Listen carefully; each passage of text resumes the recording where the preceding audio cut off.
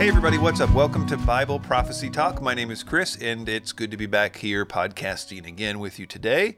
All right, today I want to talk about Mystery Babylon. There's some really good questions that were sent in about that, and also some sort of tangential issues with the merchants, and I think it's pretty interesting stuff. So we'll get into that later, but first, as many of you know, I'm working on a film about the rapture. Just a quick show note about that. It's going really well. I'm done with all the mental gymnastics to do with the writing and all that stuff. So now it's mostly on the stuff that I think is kind of fun. I'm, editing, I'm shooting B-roll, I'm doing animation stuff, all that stuff. I don't really have a date yet in terms of when it will be released. It really depends on how quickly I can get through some of this stuff, but I'm still kind of looking at somewhere around late summer. That is the goal anyway, but I do want to mention that I am looking for some help with the website, the Seven Preacher Problems website. I haven't put any time into that. So if anybody out there, works with WordPress or whatever and wants to help with that, I have a little money in the budget that I wanted to devote to that. I can do WordPress stuff, but I would just like it to be a little bit better than what I could do. So just some mild tweaking of things. And so if you're interested in that, let me know. You can email me at chris@chriswhiteministries.com.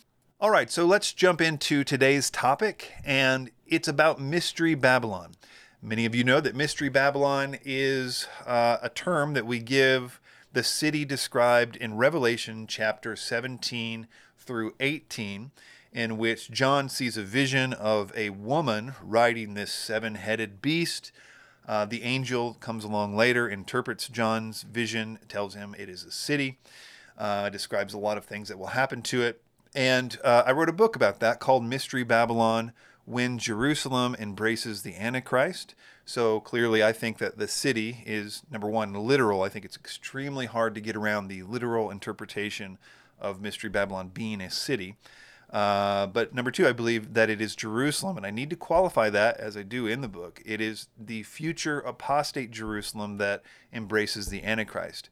A lot of people, when they interpret or try to interpret what Mystery Babylon is, they view it in light of whatever they, in their current paradigm, think the big baddie of the day is. So if you're into the New Age, you're probably going to think it has something to do with mystery religions or something like that. If you're into, as Joel Richardson is, the Islamic Antichrist theory, you're going to think it is, his case, Mecca. The reformers, who, of course, were being killed by the Catholic Church, interpreted it as Rome. And so mostly it's a very easy, you can almost tell what somebody thinks Mystery Babylon is just based on whatever they perceive as the current bad thing in the world is. The difference in my case is that I don't think that about Jerusalem. I totally love Jerusalem. I'm planning a trip to Jerusalem. I love Jewish people. I've got no anti-Semitic bone in my body. Honestly, I don't. People that know me obviously know that. What I'm saying is that the Bible is explicitly telling us that in the future, Jerusalem will act, and it portrays this city as a harlot high priest. She's dressed up in the garb as high priest. She's promoting the worship of the Antichrist. There are lots of proof texts in here. I mean, many, many proof texts that make it impossible to be anything other than Jerusalem. So in my view, I'm just saying that the Bible says that in the future, when the Antichrist is on the earth, Jerusalem will embrace him as if he is the Messiah, and they will promote the worship of him to the rest of the world. It says of her that she intoxicates the world with the wine of the fierceness of her fornication. Her fornication is so intense, she worships him so mightily, that the world is made drunk by it. They're intoxicated by the level in which she worships the Antichrist. So she's a high priest, and she is intoxicating the world into worshiping the Antichrist. So that's the thesis of the book. Now, as I mentioned, Joel Richardson, who wrote the book about the Islamic Antichrist, and I wrote a book called Debunking the Islamic Antichrist. So Joel Richardson and I don't really see eye to eye. He is a pre-wrather, I should mention that, so that's really good. But anyway, all this to say that I've been getting a lot of emails recently because he said something about the Mystery Babylon being Jerusalem theory. And so I wanted to respond to that, and I have to tell you, this is a concession on my part because of the amount of emails. Somebody had sent me this right when he said it. He said a number of things that were really kind of tempting for me to immediately respond to. Just a lot of low-hanging fruit, where he would say, nowhere in the Bible does it says this thing or that thing, and like, a verse definitely says that thing. I wanted to get into a Twitter war. Actually, I just wanted to respond to him in Twitter, but I knew I couldn't even do that because that would immediately cause him to respond, and then I would have to feel obligated to respond. Well, you know how the internet works. So anyway, so this is a concession on my part to even do this much. I think that there's a time in my future where I might be more engaged with this kind of thing and pick these kinds of fights. But right now, I'm just trying to get this film done. That's what I'm devoting my entire life right now to, and I just don't have a single instance to do much else. This podcast I'm trying to be sort of bridging that gap so I can still do a little bit more. So that's why I'm here doing this now on this format. Okay, enough said. So this latest email was just really well written, so I'm just going to use his question directly. He says, talking of Joel's argument, he said, he's quoting him here when he says, another potential problem for Jerusalem as Mystery Babylon is that while Babylon is portrayed as a port city, Jerusalem is anything but a port city. Not only does Revelation depict Babylon as sitting upon many waters, Revelation 17:1, but John used 4 specific Greek terms to describe those in relationship with Babylon and her waters. There are shipmasters, passengers, sailors, and those who make their living from the sea. He continues, Jerusalem, however, is landlocked, roughly 40 miles inland, and up in the mountains. Only if one viewed Jerusalem as the capital and representative of the larger state of Israel, which is indeed a nation of ports and port cities, would this problem be resolved. Okay, so there are a lot of problems with this. The first is that I disagree with his premise. He starts off by saying that Mystery Babylon is portrayed as a port city. And I would say, where does it say that?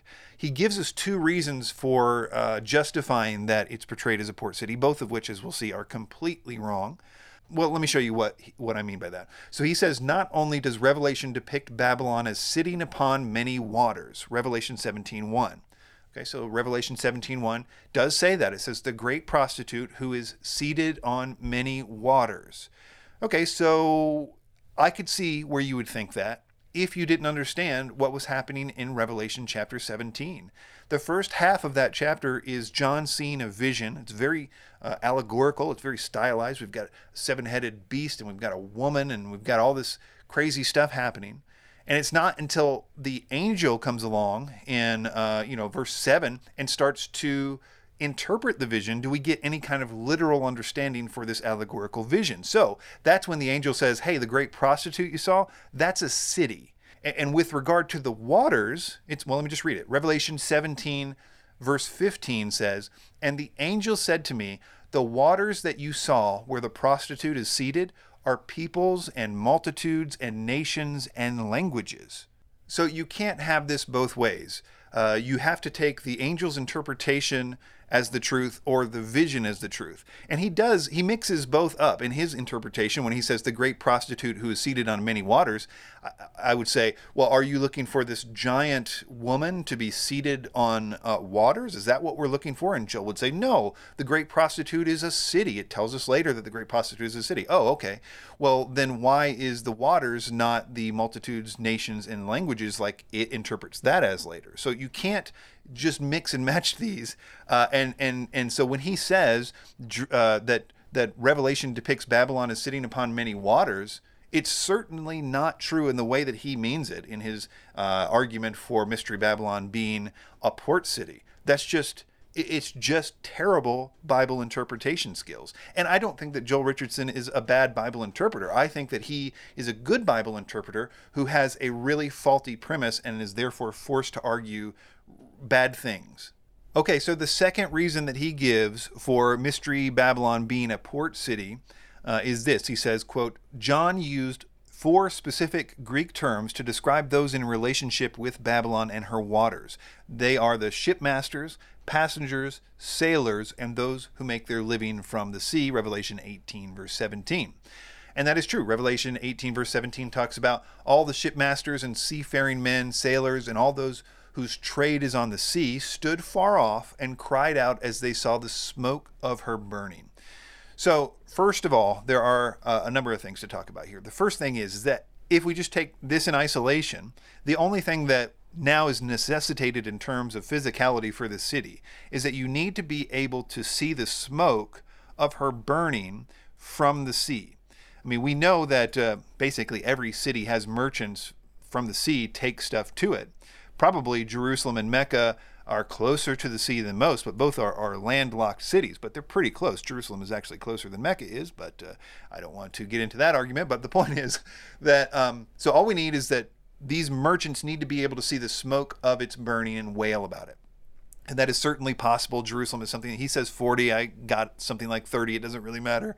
The point is you should be able to see the smoke of Jerusalem's burning easily from the sea, from that distance. I would say probably the same thing is true of Mecca. It's a little bit further, but whatever. But this whole line of argumentation here is disingenuous in my opinion. He says, John used 4 specific Greek terms to describe those in relationship with Babylon and her waters. They are shipmasters, passengers, sailors, and those who make a living from the sea. So he's trying to get the reader to believe that those who had any dealings with Mystery Babylon were all sailors or shipmasters. And he says there are 4 specific Greek terms, which is, by the way, just an attempt to blind you with science, as if he has an actual argument here. Is there anybody that would actually think that the word sailors in English doesn't mean sailors? Like, do you really need to know the Greek word for seafaring men and sailors and shipmasters actually means sailors, seafaring men, and shipmasters? It's just an attempt to be like, I've done some deep research here and found out that shipmasters mean shipmasters. Anyway, but my point here is that he's making the argument that they're all shipmasters and seafaring men, when this section in Revelation 18 is part of a set of 3 almost identical things that they say about 3 different groups. Those groups are the merchants of the earth, the kings of the earth, and the shipmasters and seafaring men. They're 3 distinct groups, all of which say the exact same things. They start off with, they're all weeping for the destruction of Mystery Babylon. They say, these are 3 exact things that they say. Verse 9, they will stand far off in fear of her torment. This is speaking of the kings of the earth, and say, alas, alas, you great city. So standing far off, fear of their torment, and say, alas, alas, you great city. Then we move on to the merchants of the earth, who weep and mourn for her, since no one buys their cargo anymore, cargo of gold, silver, jewels, pearls, fine linen, purple cloth, silk. But then it says of the merchants of the earth, they're going to stand far off in fear of her torment, and say, alas, alas, for the great city, and on and on. So it's the same words, same thing that they're doing. And then we finally move on to the shipmasters and seafaring men and sailors, who stand far off and cry and say, alas, alas, for the great city, etc., etc. So there's this pattern with 3 different groups. So I know he's making it seem as though he's discovered that the Greek words actually mean that all the people that had dealings with Mystery Babylon are sailors, when just in context, it's at best 1/3. So I'm going to move on from this, but I wanted to recap. Nowhere in Revelation 17 or 18 or anywhere else does it say that Mystery Babylon is a port city. I think this came from some of the arguments with the reformers who were trying to make Rome, who also isn't a port city. There were some arguments in some of their commentaries about. So I think modern day people think that they have to do that. Maybe they're just reading the Sitting on Many Waters, and they just aren't even attempting to read a little bit further to see that the waters are peoples and multitudes and nations, and that the woman is a city. I don't know what the problem is here. And it really does come down, in my opinion, to the shipmasters being able to see the smoke of her burning, the one of 3 groups who mourn Mystery Babylon. They do so from the sea and can see the smoke of her burning. So at the very least, you need to be able to see the smoke of her burning. And to that end, I think that could work with Mecca, Rome, or Jerusalem, and none of which are port cities. So anyway, that's just that part. There is another question that this email person asked, which is related to this, but not necessarily to anything that Joel Richardson had said. All right, so this emailer's second question is about Revelation 11, verse 2, which says, leave out the court, which is outside the temple, and do not measure it, for it has been given to the nations, and they will tread underfoot the holy city for 42 months. He continues, it appears from Scripture that the Antichrist will be approaching the peak of his power at the midpoint of the 70th week, as by that time he will have defeated many of Israel's Arab neighbors in war. He will have died and been resurrected. He will be establishing Jerusalem as his capital, and he will declare that he is God. From the midpoint until the day of the Lord begins, the Antichrist will be extraordinarily strong, as he is empowered by Satan to make war with the saints and pursue his goals. With all that being the case, how will Gentile nations, quote, tread underfoot the holy city for 42 months when the Antichrist is so powerful at this point and when Jerusalem is his capital? I have not been able to resolve this issue, and I would certainly deeply appreciate your thoughts on the topic. All right, excellent questions. Thank you for writing. I think to understand this, we need to go back a little bit to the merchants. So the merchants, a lot of time is spent in Revelation 17 and 18 about the merchants, the items that they're bringing to Mystery Babylon, almost like a little too much information if you just kind of didn't think it was important. But I think one of the greatest contributions I made to the Mystery Babylon discussion, and I think I'm going to play this at the end of the podcast from the audiobook, is a study on the items that these merchants were bringing to Mystery Babylon. Because it starts to develop a picture of what's actually happening with Mystery Babylon and what's happening with the Antichrist specifically around the time after the midpoint. So the items that these merchants bring are in some cases the exact same items in the exact same order, using the exact same words that are used in some cases only one other time in the Bible, specifically in the Old Testament, referring to those items that are needed to restart the daily sacrifice, specific incenses and oils that are only to be used in sacrificial systems and different things like that. So the merchants of the world are bringing all this material to Jerusalem because they have somehow instituted this massive sacrificial system. And the thesis of my book, False Christ, another book that I wrote, is that the Antichrist will, convince the world that he is the Messiah. Whether he says he's going to be the return of Christ or another Messiah, I honestly don't know. But what seems to be true is that by the midpoint, after he has conquered, after he sits in the temple as God, he's going to require what the Bible says will actually be the case for Jesus, the real Messiah, when he comes back. There's a lot of kind of confusing things for people in Isaiah and Ezekiel and lots of places about the millennium, where Jesus is actually going to be sitting in the temple as God, proclaiming himself to be God. I don't know if he'll need to even proclaim it, but one thing is true is that a kind of new sacrificial system begins in the millennium, where the world is sort of making a pilgrimage to Israel. During the millennium, where they will make some kind of like offering to the real Jesus Christ in the temple.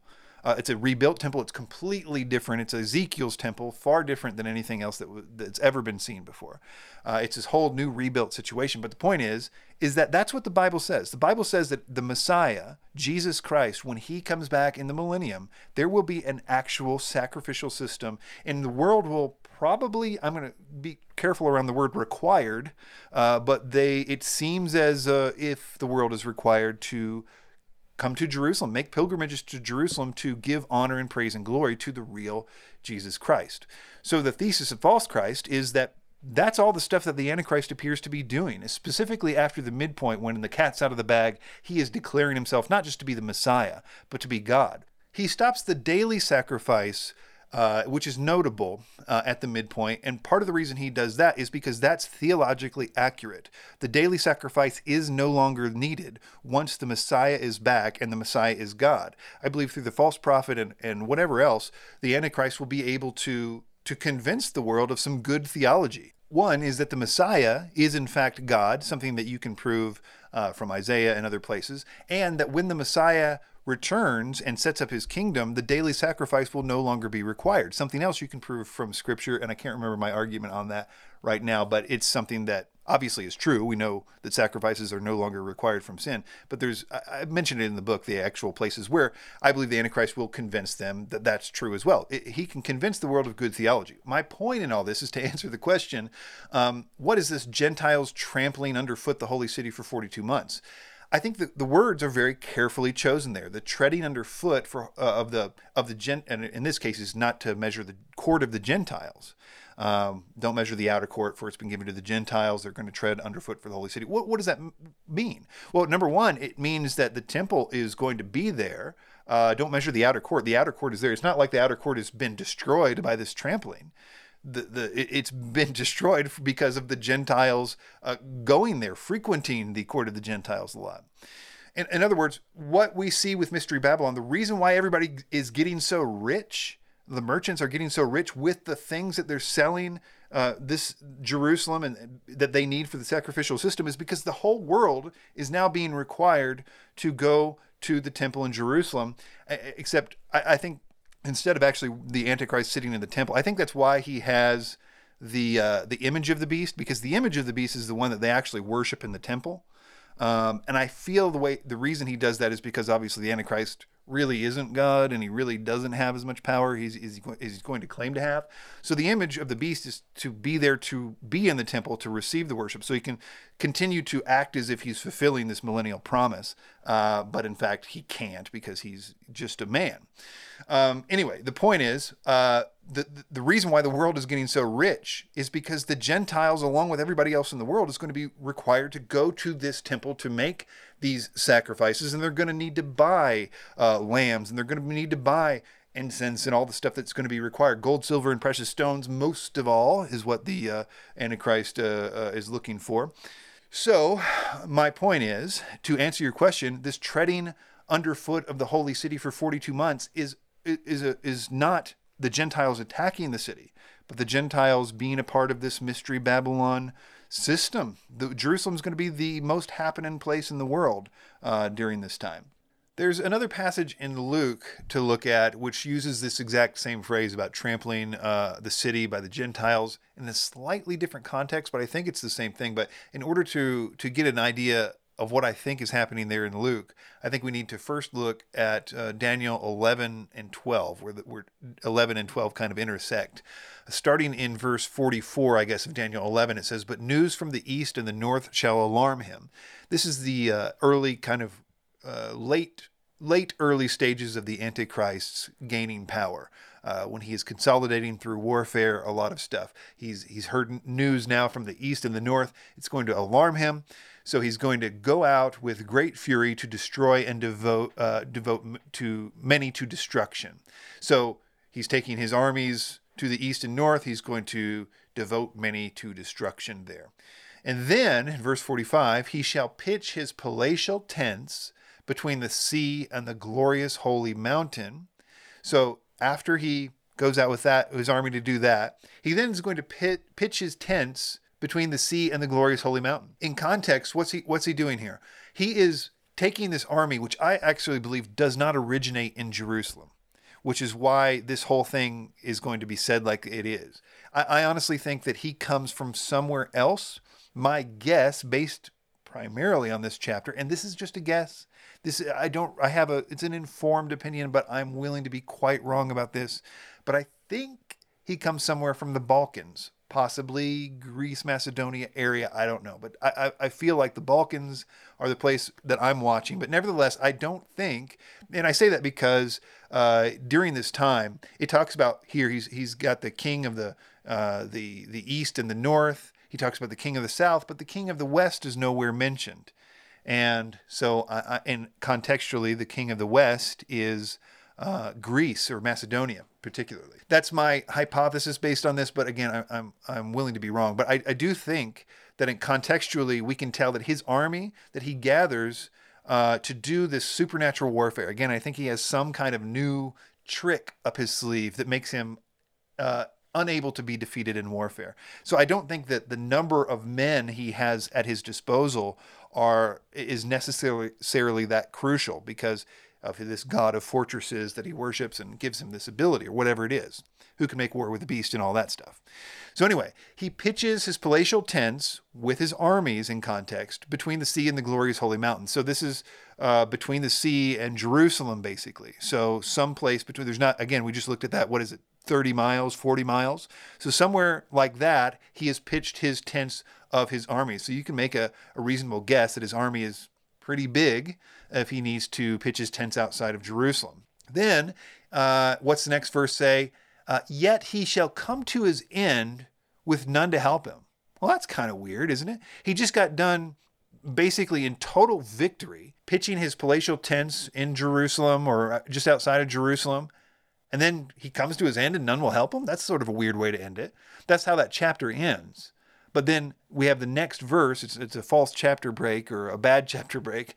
Daniel 12 then begins in the next verse, which says, at that time, Okay, so at what time? The time that he came to his end and none shall help him? At that time shall arise Michael, the great prince, who is charge of your people, and there shall be a time of trouble, such as never been since there was a nation until that time. But at that time your people shall be delivered, everyone whose name shall be found written in the book, and many of those who sleep in the dust of the earth shall awake, some to everlasting life, and some to shame and everlasting contempt. This is Daniel in fast forward talking about, okay, then basically the abomination of desolation happens in the midpoint, and then we get right to the rapture shortly after the persecution and everything. So he does that fairly quickly, but the point is that we get a little bit of a snapshot of the timeline here. And this is why I typically say the Antichrist's death and resurrection happens just before the midpoint, and just, it says people worship him because of this mortal head wound that was healed. It mentions that many, many times in relationship to the Antichrist in the book of Revelation. It is some people's entire reason that they worship the Antichrist, because his mortal wound was healed. And it becomes a title for him in the book of Revelation. I think this coming to his end just before, obviously just before the midpoint, and pre-wrathers will know that the Michael standing up is actually a picture of Michael, the restrainer, essentially allowing the next thing to happen, which is the time of trouble. If Michael is standing up to save anybody, then he's doing a terrible job, as I've said many times, because directly after he stands up, or shall arise in this interpretation, there's a time of trouble such as never been since there was a nation until that time. So he's not doing a good job of protecting if shall arise means he rises to protect. Before I go any further, I want to answer an objection on this point. I know some of you are out there thinking, Chris, you are reaching too much on this end of Daniel thing when it says he comes to his end and no one will help him. Maybe it just says, he plants his palatial tents outside Jerusalem and then just comes to his end and no one can help him. Maybe it's just sort of Daniel closing the book on the Antichrist. And yes, the next verse starts off with at that time, but maybe you can just get around that or whatever. And so maybe I'm just reading far too much into this by saying, well, if he's coming to his end, how at that time is he now doing other stuff? I mean, it doesn't give you an out. You have to say, well, this guy must somehow come back to life to do these other things. That's what seems to be the case. But I could see why you think I would be reaching. And if I am reaching, then the Talmud is also reaching, because the Talmud, which is probably the most authoritative book outside of the Old Testament for the Jewish believer, people like Maimonides and Rashi, some of the greatest names in Jewish commentators, also understood this to mean that this guy had to resurrect from the dead. The only issue in their case is that they interpreted this as the Messiah, particularly Messiah ben Joseph. So I explain this in my book, False Christ, but in the Jewish world, they sort of split up the job of Messiah into two guys, because really we know that Jesus had two advents, his first and second advent, but they kind of do it all at the same time. They call one Messiah ben Joseph and one Messiah ben David. Technically, Messiah ben David is the greater Messiah, if you want to look at it like that. He's the guy that rules over the millennium. But Messiah ben Joseph, they basically interpret as what I just read is going to happen here. The guy is going to destroy Israel's enemies, Edom and Moab and Egypt and all that guy. He's going to, with his armies, do all this, and then he's going to take his armies just outside Jerusalem. Now, remember, they think this is Messiah ben Joseph, not the Antichrist. This is a good guy in their view. They think he takes these armies outside Jerusalem. In their sort of context, what they're envisioning is he's taking these armies to liberate Jerusalem. So they're presupposing that maybe at this time Jerusalem is being ruled over by a third party. So these good armies surrounding Jerusalem are there to sort of liberate Jerusalem. But interestingly, what they say is at that time, Messiah ben Joseph is killed by one of them, and then is resurrected by Messiah ben Joseph, or Messiah ben David. Let me just read what I have in this first kind of summary of the Messiah ben Joseph things. It says, you might be surprised to know that many Jewish people are waiting for a man to do exactly the things I just said the Antichrist will do. Namely, they are waiting for a man called Messiah ben Joseph to destroy the enemies of Israel, and after these wars, march victoriously to Israel, where he will be killed by his enemies, but then miraculously resurrected. His resurrection will be the beginning of the Messianic age, but not before a rooting out of and killing of those who will not submit to the new Messianic authority. If you're following me so far, you can see how scary this idea about the Messiah ben Joseph is. So what I'm trying to say here is that when the Antichrist surrounds Jerusalem with these armies, there's no indication that he's hostile towards Jerusalem. And in fact, the Talmud itself recognizes that as a non-hostile action.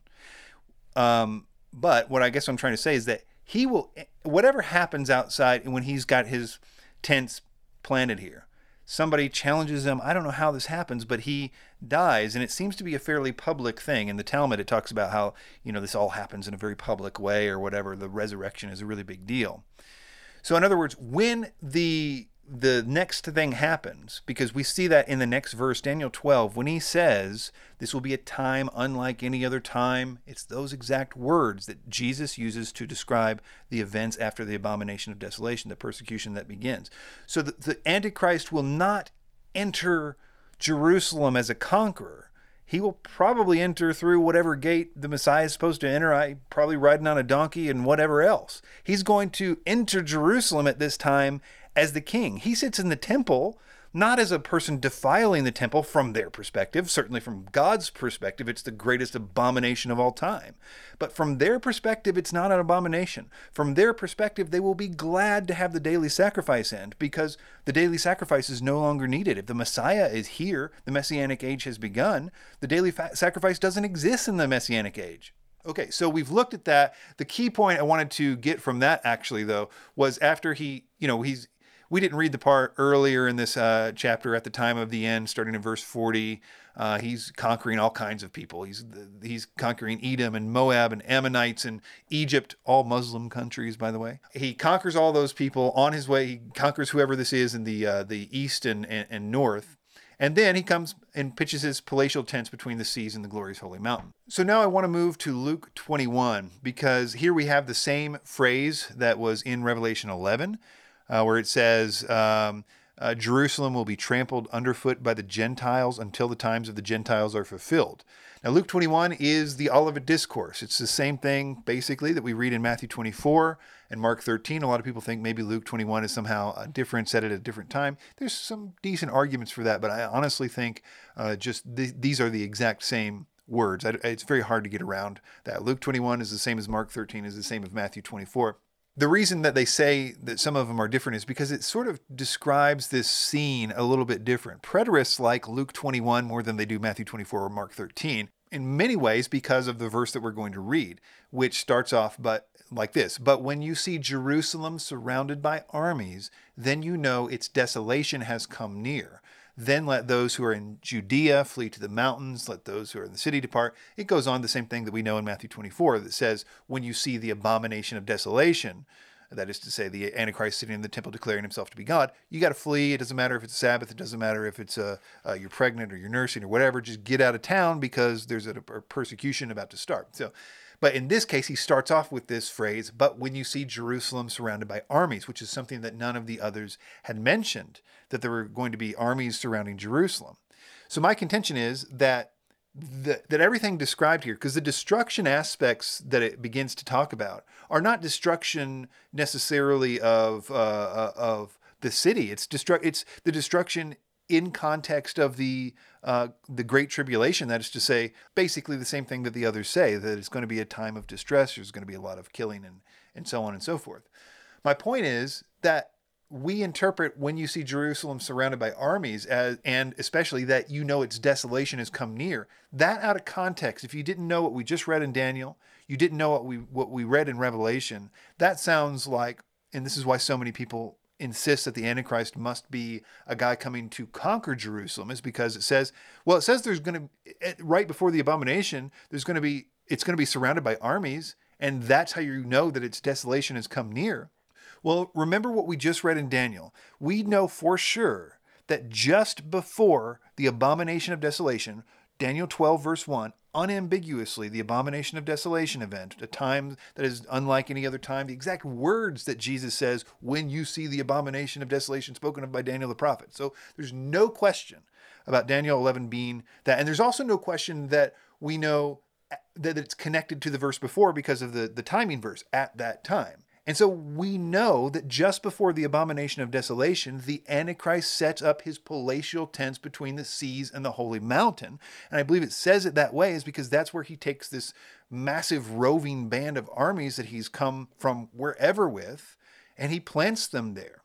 And that's when I believe he dies, is resurrected, and gets right into the abomination of desolation and the rest of that. It's also important to remember how after the abomination of desolation, you can still have Mystery Babylon operating at peak Mystery Babylon for a while during this terrible persecution, because I think we have a tendency to read the Great Tribulation from the perspective of what the Bible's main point is, which is that it's going to be a time of persecution of the people that won't take the mark, unlike any that's ever been. There's going to be a time of great hatred of those people.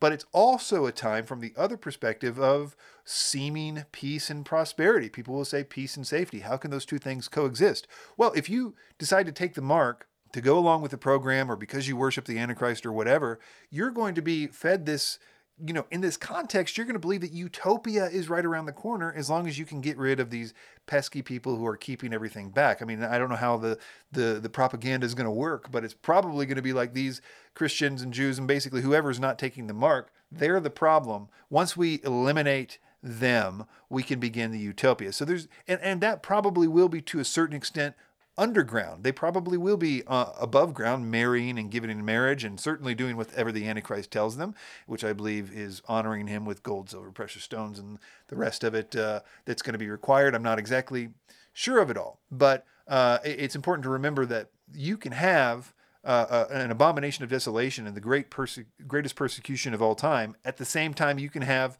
Mystery Babylon and its opulence and peak, and clean floors in the temple, and the lights looking very beautiful and all this other stuff.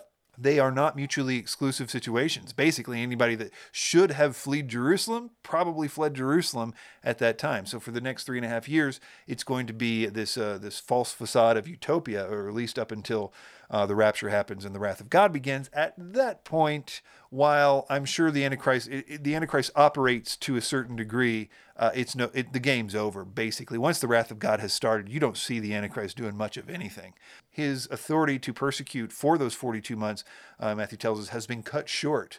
And so we don't see much of what he does after the wrath of God exists. We see him, ultimately, the next time we really see him do anything is him getting thrown into the pit in Revelation 19. So he's not a very active guy, I think, in the timeline as soon as the day of the Lord actually starts. And that's, of course, true, because what the Bible says is that God alone will be exalted in the day of the Lord. It is not a time for the Antichrist to shine. Okay, so this went a little bit longer than I was thinking. I honestly did not intend to set out to give some kind of comprehensive view on what I thought about the end times, but it just kind of naturally followed, or I'm very talkative. I'm not sure which. I also want to say that listening back to this, it does seem like, I've got it all figured out. It probably comes off like that, but I don't want to give that impression necessarily. I mean, I believe in everything that I've said here, but I also know that there's no way to get all of this right. There's so many places where there is ambiguity, and there is not enough time to study all the intricacies of things. And I'm sure there are things that I'm missing. And I would like to hear, maybe it is the first half or the second half of the 3.5 years. Maybe those kind of details, I think it would be great to hear from you. So do that, Chris at chriswhiteministries.com. Also, if you are the person that can help me with the website stuff for the upcoming Rapture movie, I would be appreciative of that as well. Chris at chriswhiteministries.com. I'll link in the description the books. You can get almost all the books that I've written for free as an audiobook. You can sign up for the free trial on Audible. I'll put links in the description to all that. In any case, thanks to everybody who listened all the way through, and we will see you next time. Take it easy.